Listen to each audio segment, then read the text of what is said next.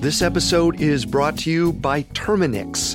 There's one thing we can all agree on. Dealing with pests is a pain. But luckily, Terminix can help.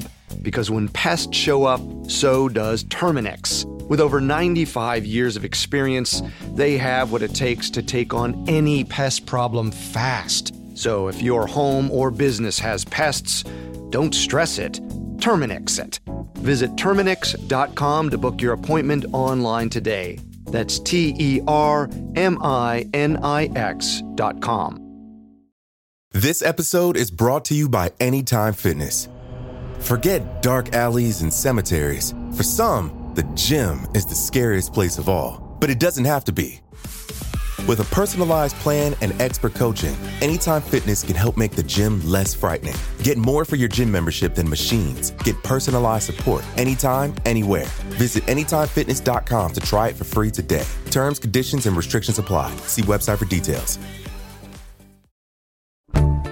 If you're interested in crazy stories from the wild world of organized crime, scams, gangs, cartels, mafias, drug dealers, and everything fun like that, have we got a podcast for you. The Underworld podcast is hosted by two conflict journalists, Danny Gold and Sean Williams, who have reported on all sorts of dangerous people in dangerous places. Every week, they bring you a new episode on international organized crime from a new corner of the globe. You can find the Underworld podcast on Spotify or wherever you get your podcasts.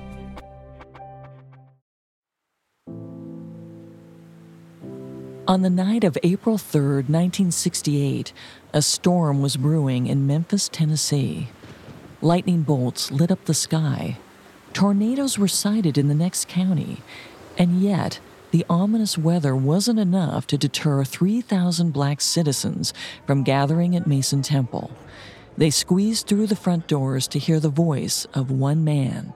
Dr. Martin Luther King Jr. stepped to the pulpit. At 39, he was the most celebrated and influential civil rights leader in America. But that night in Memphis, he was simply exhausted.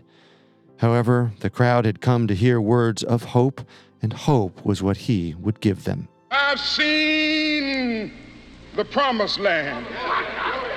I may not get there with you, but I want you to know tonight that we as a people will get to the promised land. Like anybody, I would like to live a long life. Longevity has its place. But I'm not concerned about that now. I just want to do God's will. We've got some difficult days ahead. But it really doesn't matter with me now, because I've been to the mountaintop. I don't mind. It was the last speech he ever delivered. At 6 p.m. the following day, King was standing on the balcony of the Lorraine Hotel when a shot rang out. The official story is that James Earl Ray, a 40-year-old escaped convict, was the lone gunman. Ray pleaded guilty and was sentenced to 99 years in prison without a trial. But years later, Ray claimed he hadn't acted alone, that he was, in fact, a pawn at the center of a dark conspiracy to assassinate Martin Luther King Jr.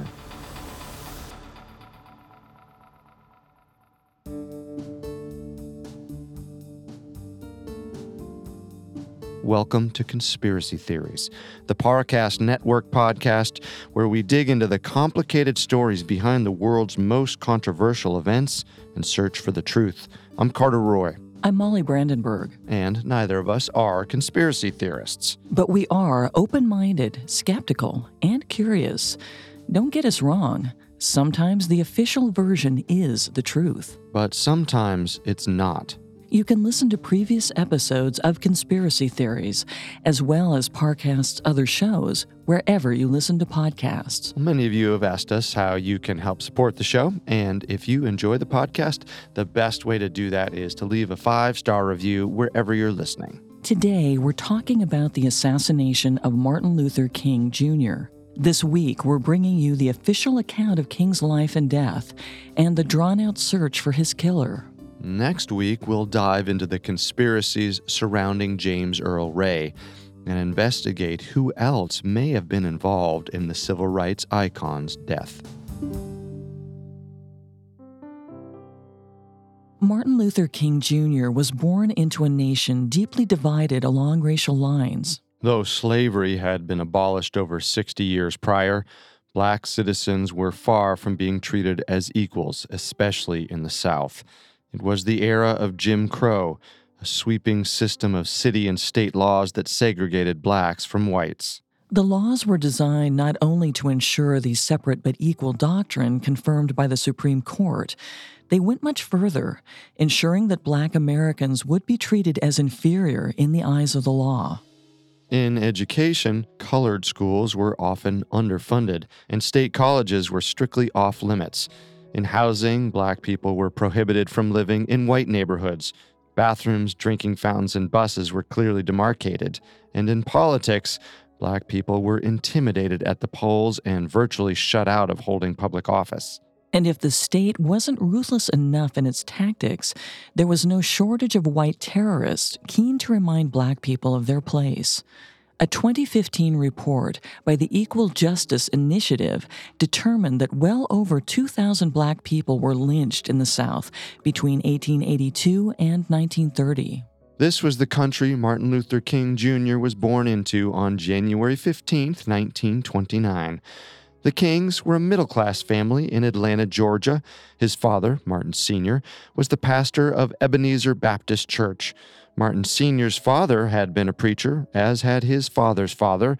The pulpit was in Martin Jr.'s blood. Though Martin's parents provided a safe, comfortable home for their 3 children, there was no way to shield them from the reality of racism. At a young age, Martin's mother, Alberta, sat him down to deliver the talk, a discussion about the challenges and injustices he would face living in America. It's a talk frequently had in black households to this day. He also experienced racial hatred firsthand. When he was 8, he accidentally stepped on a white woman's shoe. She slapped him hard across the face and hurled a racial epithet at him in front of his mother. Though he witnessed and felt violence, Martin had none in him.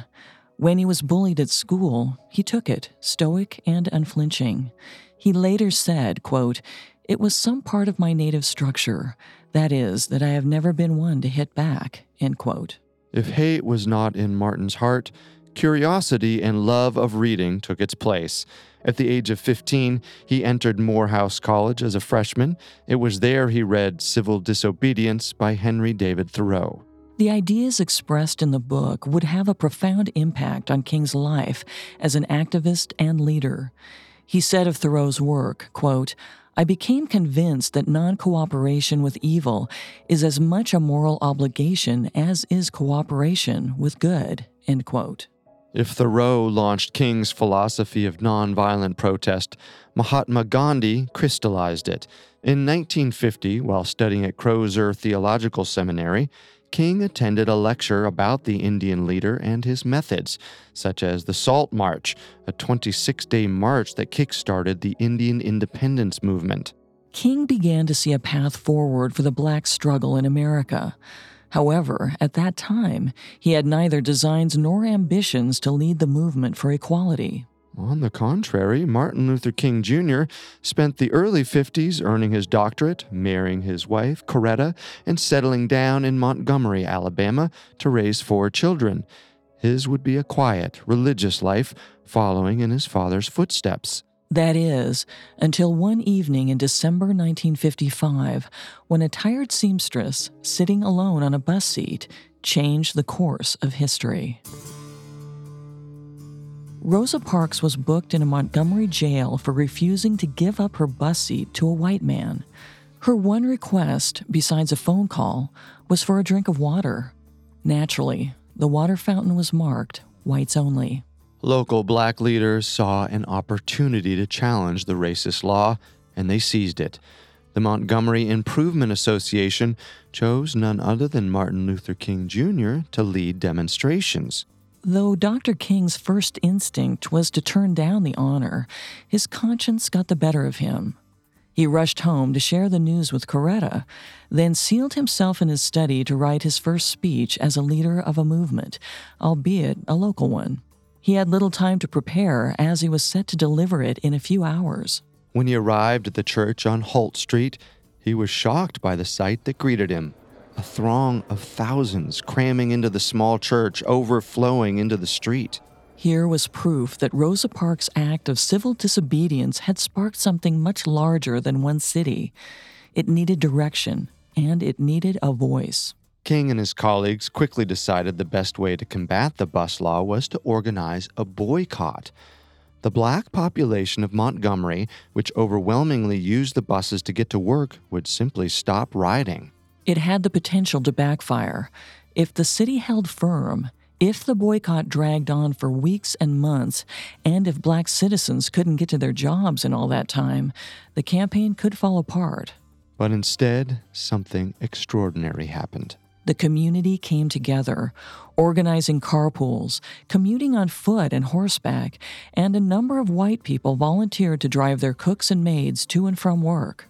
Not everyone in Montgomery was feeling so amicable. One night, while the King family was asleep, the telephone rang. Martin answered and heard a chilling voice on the other line. It said, quote, "If you don't leave town in 3 days, we're going to blow up your house and blow your brains out," end quote. And the voice kept its word, at least half of it. 2 months into the boycott, a bomb was hurled at the porch of the King house. Martin was not home, but Coretta and their 7-month-old baby were. Fortunately, no one was hurt, and though the assailant was never identified, it was the clearest sign yet that the campaign was making an impact. In the end, the bus boycott didn't last weeks, nor did it last months. It lasted a full year. But in that time, Dr. King managed to turn a local story into a national conversation. The seeds of a much larger movement were being planted in Alabama, and both the media and the government were taking notice. In November of 1956, leaders in the NAACP brought the case to the Supreme Court, which finally put an end to the dispute. The court ruled the bus segregation law was in violation of the 14th Amendment and therefore unconstitutional. It was over. The people of Montgomery had won. But for Martin Luther King Jr., the fight was far from over. His time on the national stage was just beginning. In early 1957, he appeared on the cover of Time magazine. Whatever the young minister had intended his life to be, its course was quickly being reset. This newfound fame brought Dr. King power, but it also brought him enemies.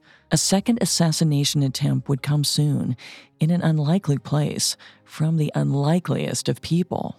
On September 20th, 1958, Dr. Martin Luther King Jr. held a book signing in Harlem to promote his new memoir, Stride Toward Freedom. A fashionable black woman strode to the front of the line. She peered down at the Reverend and asked, "Are you Martin Luther King?" He said he was. In response, the woman drew a 6-inch razor-sharp letter opener from her bag and plunged it into King's chest. Pandemonium broke out, and the assailant tried to escape. She was quickly arrested and identified as Izola Curry, a Georgia native like Dr. King. She was later placed in a hospital for the criminally insane, apparently suffering from paranoid schizophrenia. Martin Luther King survived the attack, but just barely. The doctors revealed the tip of the blade was lodged mere centimeters from a major artery. Any sudden movement could have closed the gap. In other words, one sneeze would have altered the course of history. He pulled through, soberly aware of the terrible price of change. But the change was just beginning. The events of the following years took the country by storm. Throughout the early 60s, demonstrators marched through city streets, while young activists held sit-ins in which they defiantly sat at diner counters reserved for whites. They protested merely by existing where they were told they couldn't. At one such sit-in in Birmingham, King was arrested, and not for the last time. While behind bars, he wrote Letter from a Birmingham Jail, a manifesto on the necessity of nonviolent protest. King's commitment to these principles of peace and justice was winning him the attention of influential minds, including President John F. Kennedy. In a televised address, the president put it bluntly, quote, "The heart of the question is whether all Americans are to be afforded equal rights and equal opportunities, whether we are going to treat our fellow Americans as we want to be treated," end quote. King rode that wave of enthusiasm to the steps of the Lincoln Memorial in Washington, D.C. On August 28, 1963, the Reverend stood before a crowd of 250,000 people stretching the length of the National Mall and delivered words that would reverberate through history. I have a dream that one day this nation will rise up and live out the true meaning of its creed. We hold these truths to be self-evident, that all men are created equal. That moment, that speech, solidified King as a powerful voice for peace and justice. But while the world applauded, an incredibly powerful man saw something quite different. He saw a threat to the established order. This man had a vendetta and the means to make Martin Luther King Jr.'s life a waking nightmare. Coming up, we'll look at Dr. King's most formidable enemy, FBI Director J. Edgar Hoover. This episode is brought to you by Terminix. Terminix can't help you solve the world's biggest mysteries or take on alien life, at least not the ones you're thinking of, but they can help take care of pesky invaders in your home, like the ants in your kitchen, the roaches under your sink, and the termites in the walls. Because when pests show up, so does Terminix. No matter what type of bug it is, they can Terminix it fast with personalized pest care that puts you in control. And with over 95 years of experience, it's no wonder they're trusted by homes and businesses everywhere. So if you have a pest problem, don't stress it. Terminix it. Visit Terminix.com to book your appointment online today. That's TERMINIX.com. This episode is brought to you by Anytime Fitness. Forget dark alleys and cemeteries. For some, the gym is the scariest place of all, but it doesn't have to be. With a personalized plan and expert coaching, Anytime Fitness can help make the gym less frightening. Get more for your gym membership than machines. Get personalized support anytime, anywhere. Visit AnytimeFitness.com to try it for free today. Terms, conditions, and restrictions apply. See website for details. Now back to the story. J. Edgar Hoover was a man who valued control. Well, that's putting it mildly. As the founding director of the Federal Bureau of Investigation, Hoover ran his agency with the brutal efficiency of a dictator. He was an institution unto himself. And in the 1960s, his dedication to hierarchical order put him at odds with the civil rights movement, which sought to expand power to all the people. The main target of Hoover's suspicion was the increasingly public face of the movement, Martin Luther King Jr. The public acrimony between the two men would become the stuff of legend. It began in 1963, when Hoover secured authorization from Attorney General Robert Kennedy to wiretap King. This meant bugging his phone, his office, and the many hotels he stayed in. Publicly, President John F. Kennedy supported the civil rights movement, but this shows that the FBI and the Kennedy administration viewed King as a potential threat to national security. They were particularly concerned that communists had infiltrated his ranks and would harness the civil rights movement as a mouthpiece for propaganda. But with the assassination of John F. Kennedy and the ascendancy of his vice president, Lyndon Johnson, the political landscape changed dramatically. In Johnson, King had a direct line to the highest levels of government. Though the intimidating Texan president and the gentle preacher had their disagreements, they shared a common goal: the passage of the historic Civil Rights Act. Their relationship, along with King's criticisms of the FBI's sluggish response to hate crimes, presented further threats to Hoover's control. Never one to back away from a challenge, the grizzled FBI director went on the offensive. One day after the Nobel Committee announced its intention to award Dr. King the Peace Prize, Hoover took the rare step of holding a press conference. In front of the press, he mounted a full-throated defense of the Bureau's record on civil rights. He said, quote, "In spite of some remarkable success in civil rights cases, some detractors alleged the FBI had nothing to do in this field," end quote. If the assembled journalists thought they were meant to read between the lines, Hoover quickly made his point clear. He pressed on, quote, "In view of King's attitude and his continued criticism of the FBI on this point, I consider King to be the most notorious liar in the country," end quote. The shot had been fired. It would be followed by two far more insidious acts of intimidation.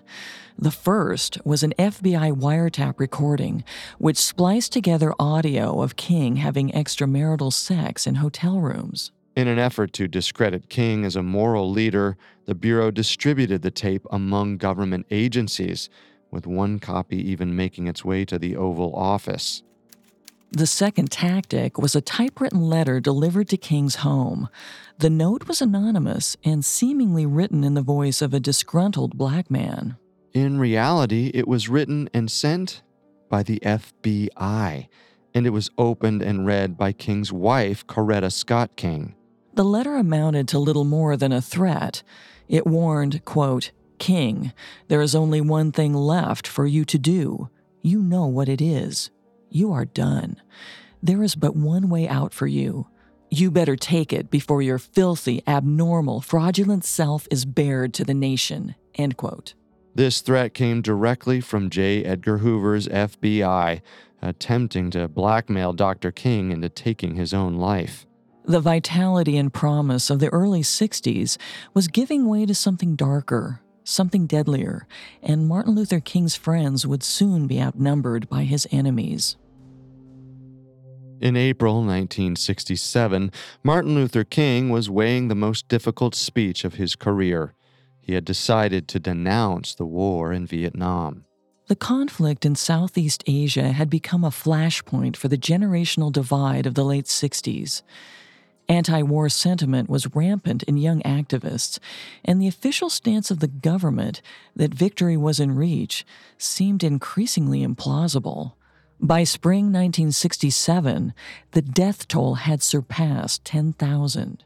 The political capital Lyndon Johnson spent passing the Civil Rights Act was sorely needed by then. He had essentially staked his presidency on winning the war. Isolated and unpopular, Johnson turned to an old ally for support. But Dr. King could not give it. In fact, he turned down 2 meetings with Johnson in the Oval Office. He knew what he would hear: sit down and don't speak up. Even his closest colleagues were warning him against speaking on the Vietnam War. They argued their movement must be distinct from the anti-war movement, that they were separate causes which required separate leaders. King wasn't convinced. True, he was no expert in international politics, but the Americans being shipped overseas were disproportionately black. How could he fight for equality at home if black men were being used as cannon fodder? On April 4th, 1967, at the Riverside Church in Manhattan, King took the plunge. He said, quote, "I knew that I could never again raise my voice against the violence of the oppressed in the ghettos without having first spoken clearly to the greatest purveyor of violence in the world today, my own government," end quote. The blowback was swift and fierce. The New York Times, the Washington Post, Life magazine, and others ran long editorials chastising the Reverend, stopping just short of calling him a traitor to his cause. The attacks not only blindsided King, they emboldened his enemies. The civil rights movement was a large tent, and not everyone inside agreed with Martin Luther King Jr. For the first time, there were whispers about a change in leadership. On April 23, 1967, a few weeks after Dr. King's controversial speech, there was a prison break at the Missouri State Penitentiary. It didn't make the nightly news. The state offered a meager $50 reward for the escaped inmate. The man in question didn't seem to matter to anyone. His name was James Earl Ray. He was 38 when he escaped. This had not been his first stint behind bars, but it had been his longest. The Ray family had a reputation as something of a redneck crime dynasty. James' father and uncle both served time for robbery, and they encouraged the young men of the clan to follow them in the same direction. James Earl Ray was the first of 9 children, and from the start, he seemed predisposed to trouble. He was rarely at school, and when he did attend, he had very few friends. One teacher even described him as repulsive. In the late 40s, Ray joined the Army and served 2 years in post-war Germany. His military career was short and blighted by fighting, thieving, and drunkenness. He spent 3 lonely months in the stockade before being dishonorably discharged. For all his misbehavior, Ray got at least one thing out of the Army. He learned how to use a rifle. Over the next decade, Ray was in and out of jail for petty crimes and dime store robberies. In 1959, he stuck up a grocery store in St. Louis and was quickly arrested. In the end, he only managed to steal $120. Now he was facing a 20-year sentence in the state penitentiary. Just as Martin Luther King Jr. was beginning his ascendancy, James Earl Ray was stuck in a prison cell. The world would transform without him. Unless he took matters into his own hands. On the morning of April 23rd, Ray gathered his few belongings and made his way to the prison kitchen, where several conspirators were waiting for him. These men helped Ray squeeze into a 4-foot bread box, which was then loaded into a truck. The truck made its way across the compound, arriving at a tunnel checkpoint. As the engine idled, Ray lay curled up, listening, waiting to be discovered, but the truck rolled on. The guards didn't inspect the boxes. The first hurdle was cleared. Ray was out, but not free yet. When the truck was miles away, Ray popped the lid and scurried out of the box. It was do or die. He leapt out of the bed, tucking and rolling away from the road. The truck kept going. He had done it. He walked the rest of the day and into the night, keeping off the main roads. He looked up, marveling at a sight he had missed for 7 years, a sky bright with stars. He eventually arrived in a Chicago suburb where he worked for 6 weeks at the Indian Trail restaurant under the name Eric Starvo Galt. Besides the false identity, he made an honest living. But soon, for no definite reason, Ray decided to move again to Canada. This set the pattern for Ray's life on the run, never staying in one place very long, assuming new identities, and forging the necessary documents to go with them. He moved to Mexico, then New Orleans, then California, where he sought out a plastic surgeon to perform a rhinoplasty for $200 cash.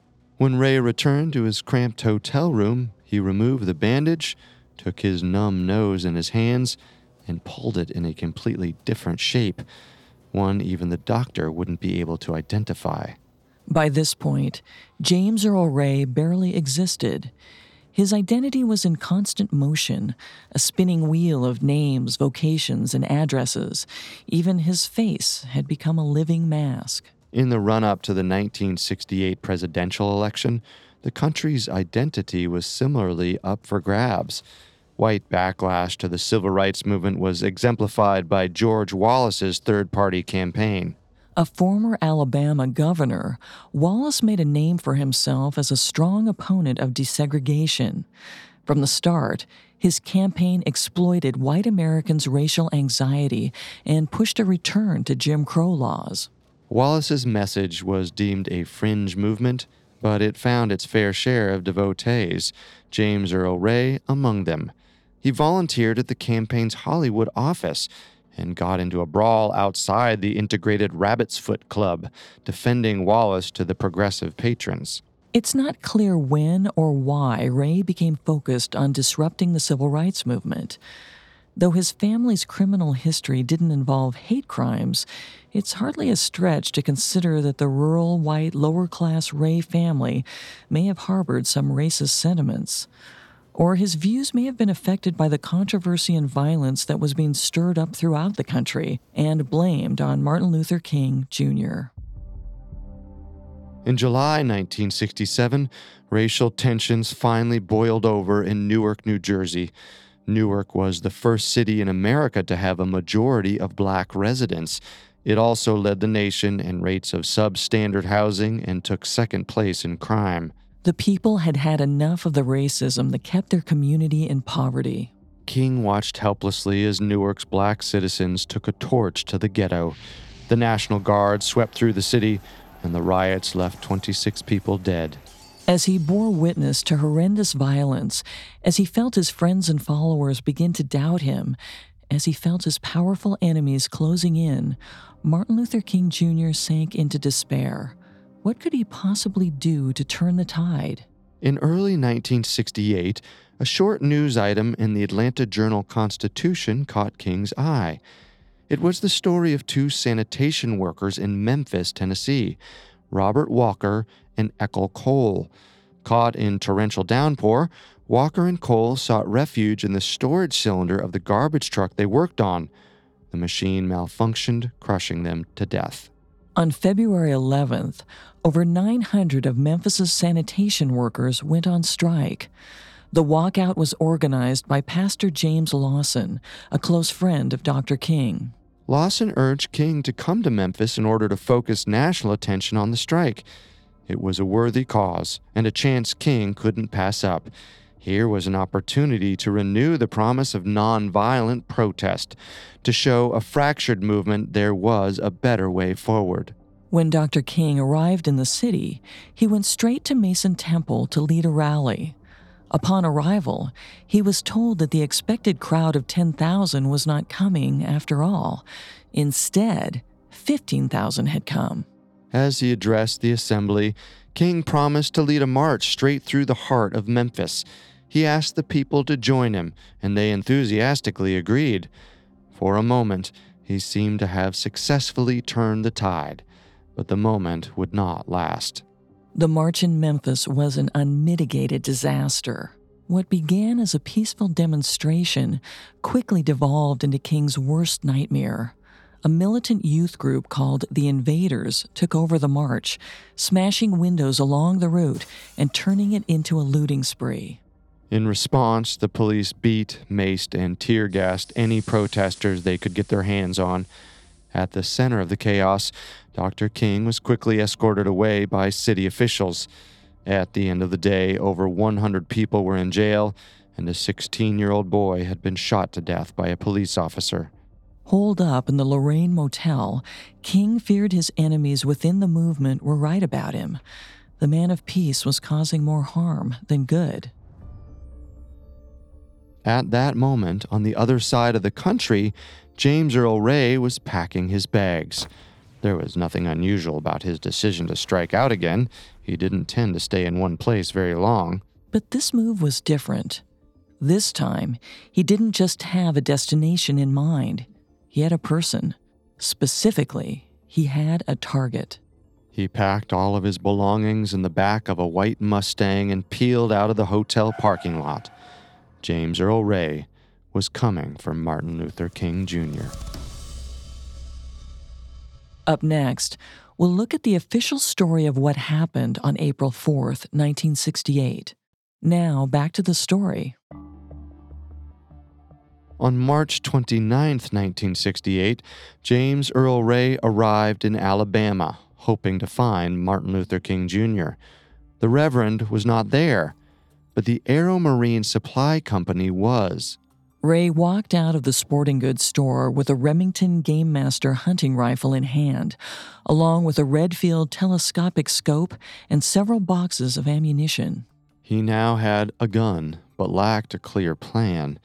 He checked into an Atlanta hotel and scoured the newspapers for any mention of Dr. King. April 1st brought a report that King was returning to Memphis to hold a second demonstration, less than a week after the disastrous first attempt. That was all the incentive Ray needed to pack the rifle into his Mustang and hit the road again. On April 3rd, 1968, a storm was brewing over Memphis. Dark clouds rumbled with thunder as James Earl Ray rode into town. That night, Martin Luther King Jr. appeared at the Mason Temple rally. The 3,000 attendees hung on his every word, and though his speech was rousing and optimistic, the substance revealed a man who knew an end was coming. King's final message to his followers was to press on, even in his absence. Like so many revolutionaries before him, King had long guessed he would meet an early death. That night in the packed church, he shared a final message of hope. The next morning, Ray read about King's speech over breakfast. The newspaper included a photo of King standing on the balcony of the Lorraine Motel. The door behind him was clearly marked 306. Ray spent the afternoon scouting the motel. There was a visible police presence. He would have to find a safer vantage point. He found it at a rooming house on 422.5 South Main Street. Ray checked in, and the manager showed him to room 8. It was a nice room with a kitchen, but the window faced away from King's room at the Lorraine. Claiming he didn't intend to cook and didn't want to pay for a kitchen, Ray was then taken to room 5B on the second floor. This one had a clear view of the neighboring motel, but as Ray scoped out the window, he realized he wouldn't quite get a clear shot. He needed a better view, but he couldn't ask for another room without arousing suspicion. So, Ray walked down the hallway to scope out the shared bathroom. It was small and dingy, but the window lined up perfectly with room 306 at the Lorraine. Ray had found his spot. Inside room 306, Martin Luther King Jr. had a problem on his hands. The city government had issued a last-minute injunction against the planned march. King's aides asked what to do. He responded, quote, "We will march on Monday. We cannot give in now," end quote. It was April 4th, 1968, 1 year to the day since King spoke against the war in Vietnam. It had been a difficult year filled with hardship and bloodshed. The triumphs of the bus boycott seemed like a lifetime ago. King opened the door, stood on the balcony, and looked up. It was just before 6 in the evening. The storm clouds had finally passed. 70 yards away, James Earl Ray was watching. He saw his opportunity, and he took it. He sprinted to the bathroom, bolting the door shut. He rested his rifle on the window, peered through the scope. There was a knock. Ray froze. He didn't breathe. After a moment, he heard footsteps receding down the hallway. He turned his gaze back to the crosshairs and aimed them just over King's head. On the balcony of the Lorraine, King looked down into the parking lot. He spotted Jesse Jackson walking past with another man. Jackson called up to King, asking if he remembered the man he was with, Ben Branch, a local saxophonist. King greeted Branch. He paused a moment, then said, quote, "Make sure you play Precious Lord, Take My Hand tonight. Play it real pretty," end quote. And then he was shot. James Earl Ray had to escape. He exited the bathroom and hurried down the hallway, carrying only the rifle and his suitcase. Confused tenants stuck their heads out of their rooms, catching only a glimpse of the man as he sped past them. Ray's plan was to go directly to his Mustang and head for Atlanta.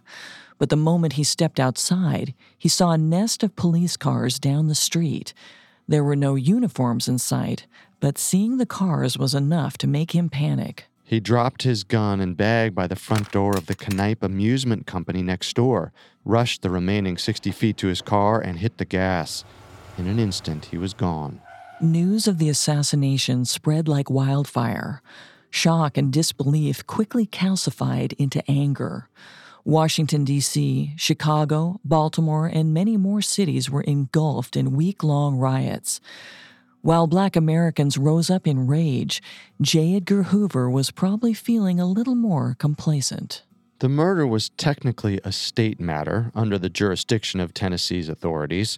The legacy of surveillance, insinuation, and intimidation that made up King's FBI file was about to be closed until the president intervened. President Johnson personally directed Hoover to spearhead the manhunt for King's assassin. This was now the FBI's top priority. Ray's hasty decision to leave behind his rifle and suitcase proved to be a windfall for the investigators. They were able to trace the gun back to the Aero Marine in Birmingham, though naturally it was purchased under a false name. Still, the agents managed to find the next best thing: fingerprints. Matching those prints in the database would be painstaking work. Luckily, soon after, residents of the Capitol Homes apartment complex in Atlanta reported an abandoned white Mustang that had been sitting in their parking lot for a week. The FBI traced the license to Eric Galt of California. After conducting interviews in Los Angeles, the Bureau determined Galt didn't actually exist. The name appeared to be an alias of one James Earl Ray. Once the fingerprints confirmed his identity, the Bureau released an arrest warrant for Ray on April 19th, 2 full weeks after the assassination. They had a name and a photograph, but had no idea of his whereabouts. He was, in fact, in a bar in Toronto, Canada. Ray was nursing a beer when his face appeared on the television set.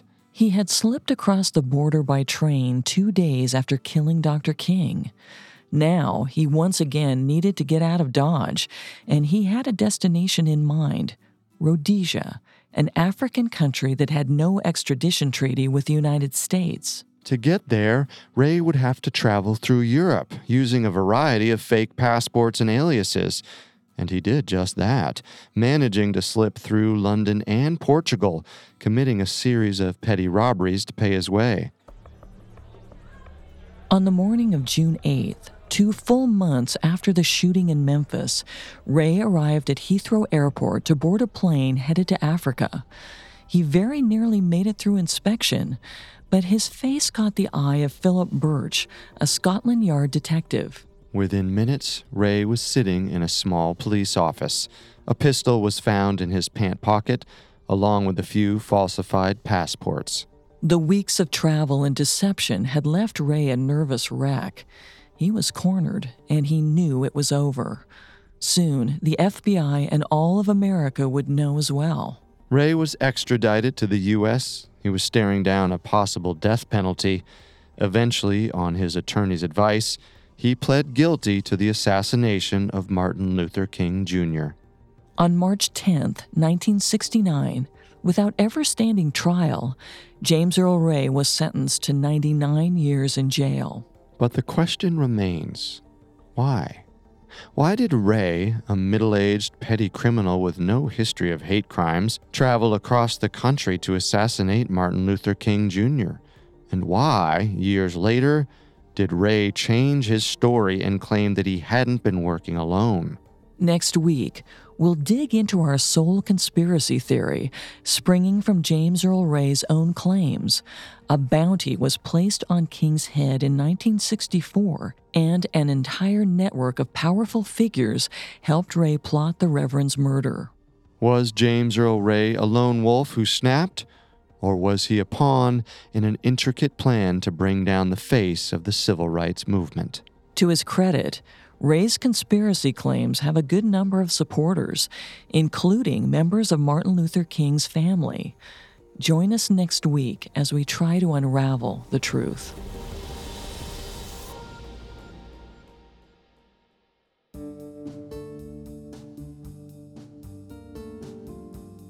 Thanks for tuning in to Conspiracy Theories. If you want to hear more conspiracy theories or listen to any of Parcast's other podcasts, you can find us on Apple Podcasts, Spotify, Stitcher, Google Play, CastBox, TuneIn, or your favorite podcast directory. And if you enjoy the show, the best way to help us is to leave a 5-star review.